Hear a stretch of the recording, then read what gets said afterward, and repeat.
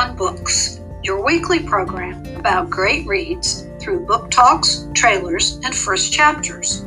Presented by Mrs. Winningham and Mrs. Kovach.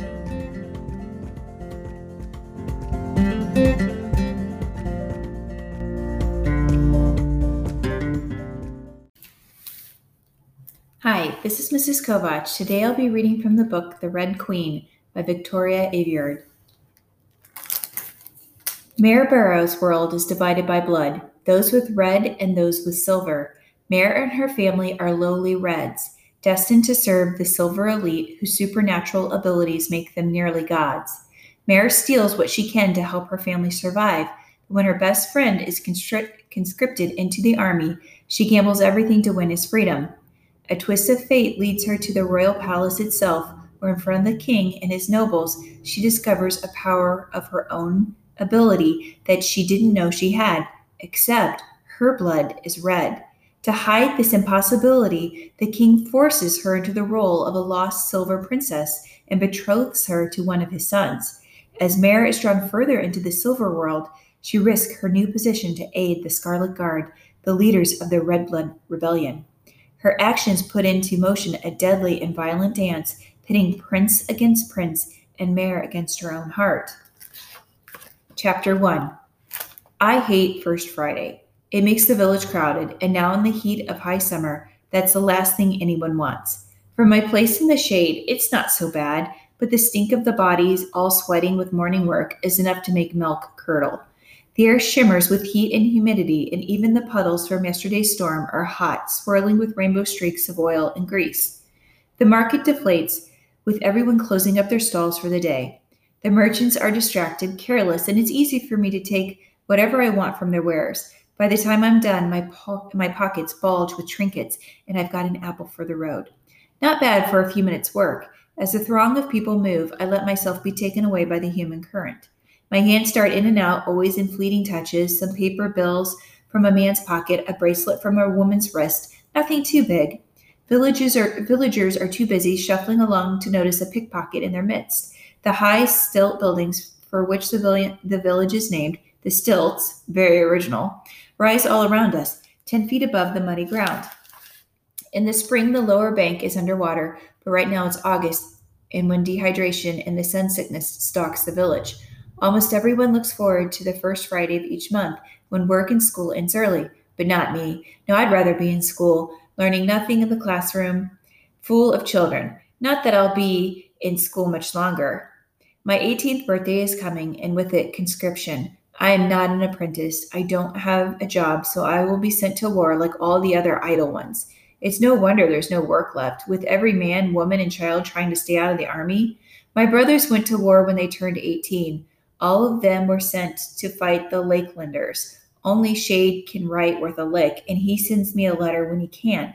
I haven't heard from my other brothers, Bree and Trammy, in over a year, but no news is good news. Families can go years without hearing a thing, only to find their sons and daughters waiting on their front doorstep, home on leave, or sometimes blissfully discharged. But usually you receive a letter made of heavy paper, stamped with the king's crown seal, below a short thank you for your child's life, and maybe you even get a few buttons from their torn uniforms. I was 13 when Bree left. He kissed me on the cheek and gave me a single pair of earrings for my little sister, Geisha, and me to split. They were dangling glass beads, the hazy color of sunset, kind of pink. We pierced our ears ourselves that night, and Trammy and Shade kept up the tradition when they left. Now, Geisha and I each have one ear, each with a set, with 3 tiny stones to remind us of our brothers fighting somewhere. I don't really believe they have to go, not until the Legionnaire has his polished armor shown up and took them away one after another. And this fall, they'll come for me. I've already started saving and stealing to buy Geisha some earrings when I do. Don't think about it. That's what Mom says about the army, about my brothers, about everything.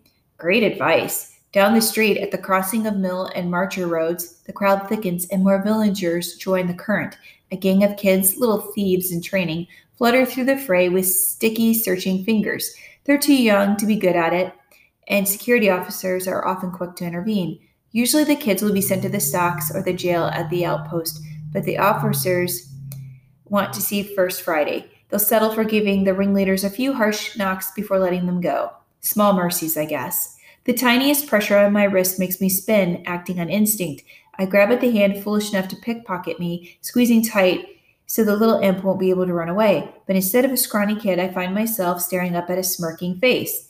Killorn Warren, a fisherman's apprentice, a war orphan, and probably my only real friend. We used to beat each other up as children, but now we're older, and he's a foot taller than me. I try to avoid scuffles. He has his uses, I suppose. Reaching high shelves, for example. You're getting faster, he chuckles, shaking off my grip. Or you're getting slower. He rolls his eyes and snatches the apple out of my hand. Are you waiting for Geisha? He asked, taking a bite of fruit. She has a pass for today, working. Then let's get moving. Don't want to miss the show. And what a tragedy that would be. Tisk tisk, Mare, he teases, shaking a finger at me. This is supposed to be fun. It's supposed to be a warning, you dumb fool. But he's already walking off with his long strides, forcing me to almost trot to keep up. His gait weaves off balance. Sea legs, he calls them, though he never has been too far off to sea. I guess long hours on his master fishing boat, even on the river, are bound to have some effects.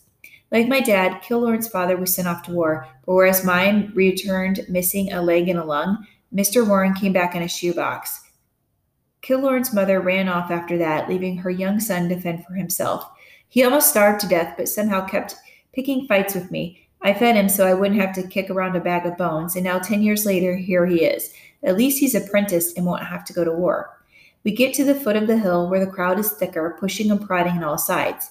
First Friday attendance is mandatory unless you're like my sister, an essential laborer, as if embroidering silk is essential. But the silver bloods love their silk, don't they? Even the security officers, a few of them anyway, can be bribed with pieces sewn by my sister.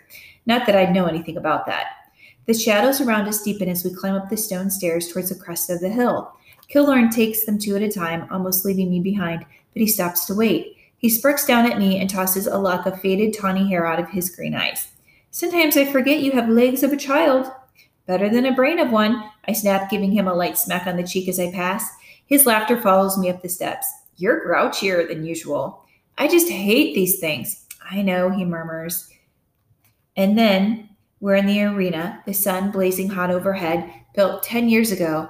The arena is easily the largest structure in the stilts. It's nothing compared to the colossal ones in the cities, but still the soaring arches of steel, the thousands of feet of concrete, are enough to make a village girl catch her breath. Security officers are everywhere, their black and silver uniforms standing out in the crowd. This is First Friday. They can't wait to watch the proceedings. They carry long rifles or pistols, though they don't need them.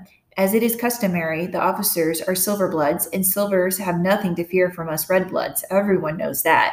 We are not their equals, though you wouldn't know it from looking at us. The only thing that serves to distinguish us, outwardly at least, is silvers stand tall. Our backs are bent by work and unanswered hope and the inevitable disappointment with our lot in life. Inside, the open-topped arena is just as hot as out, and Killorn is always on his toes, and he leads me to some shade. We don't get seats here, just long concrete benches, but a few silver blood nobles are up above enjoying the cool, comfortable boxes.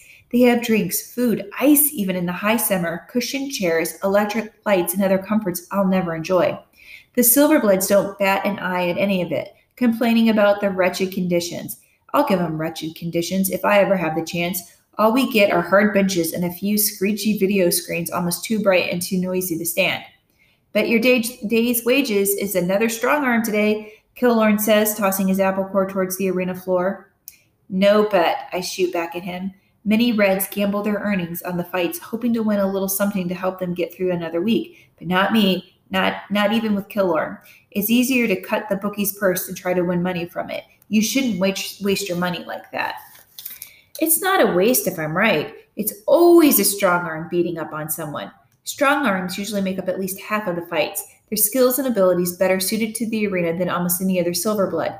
They seem to revel in it, using their superhuman strengths to toss other champions around like rag dolls. What about the other one, I asked, thinking about the range of silverbloods that could appear. There's swifts and nymphs and greenies and stone skins, all of them terrible to watch.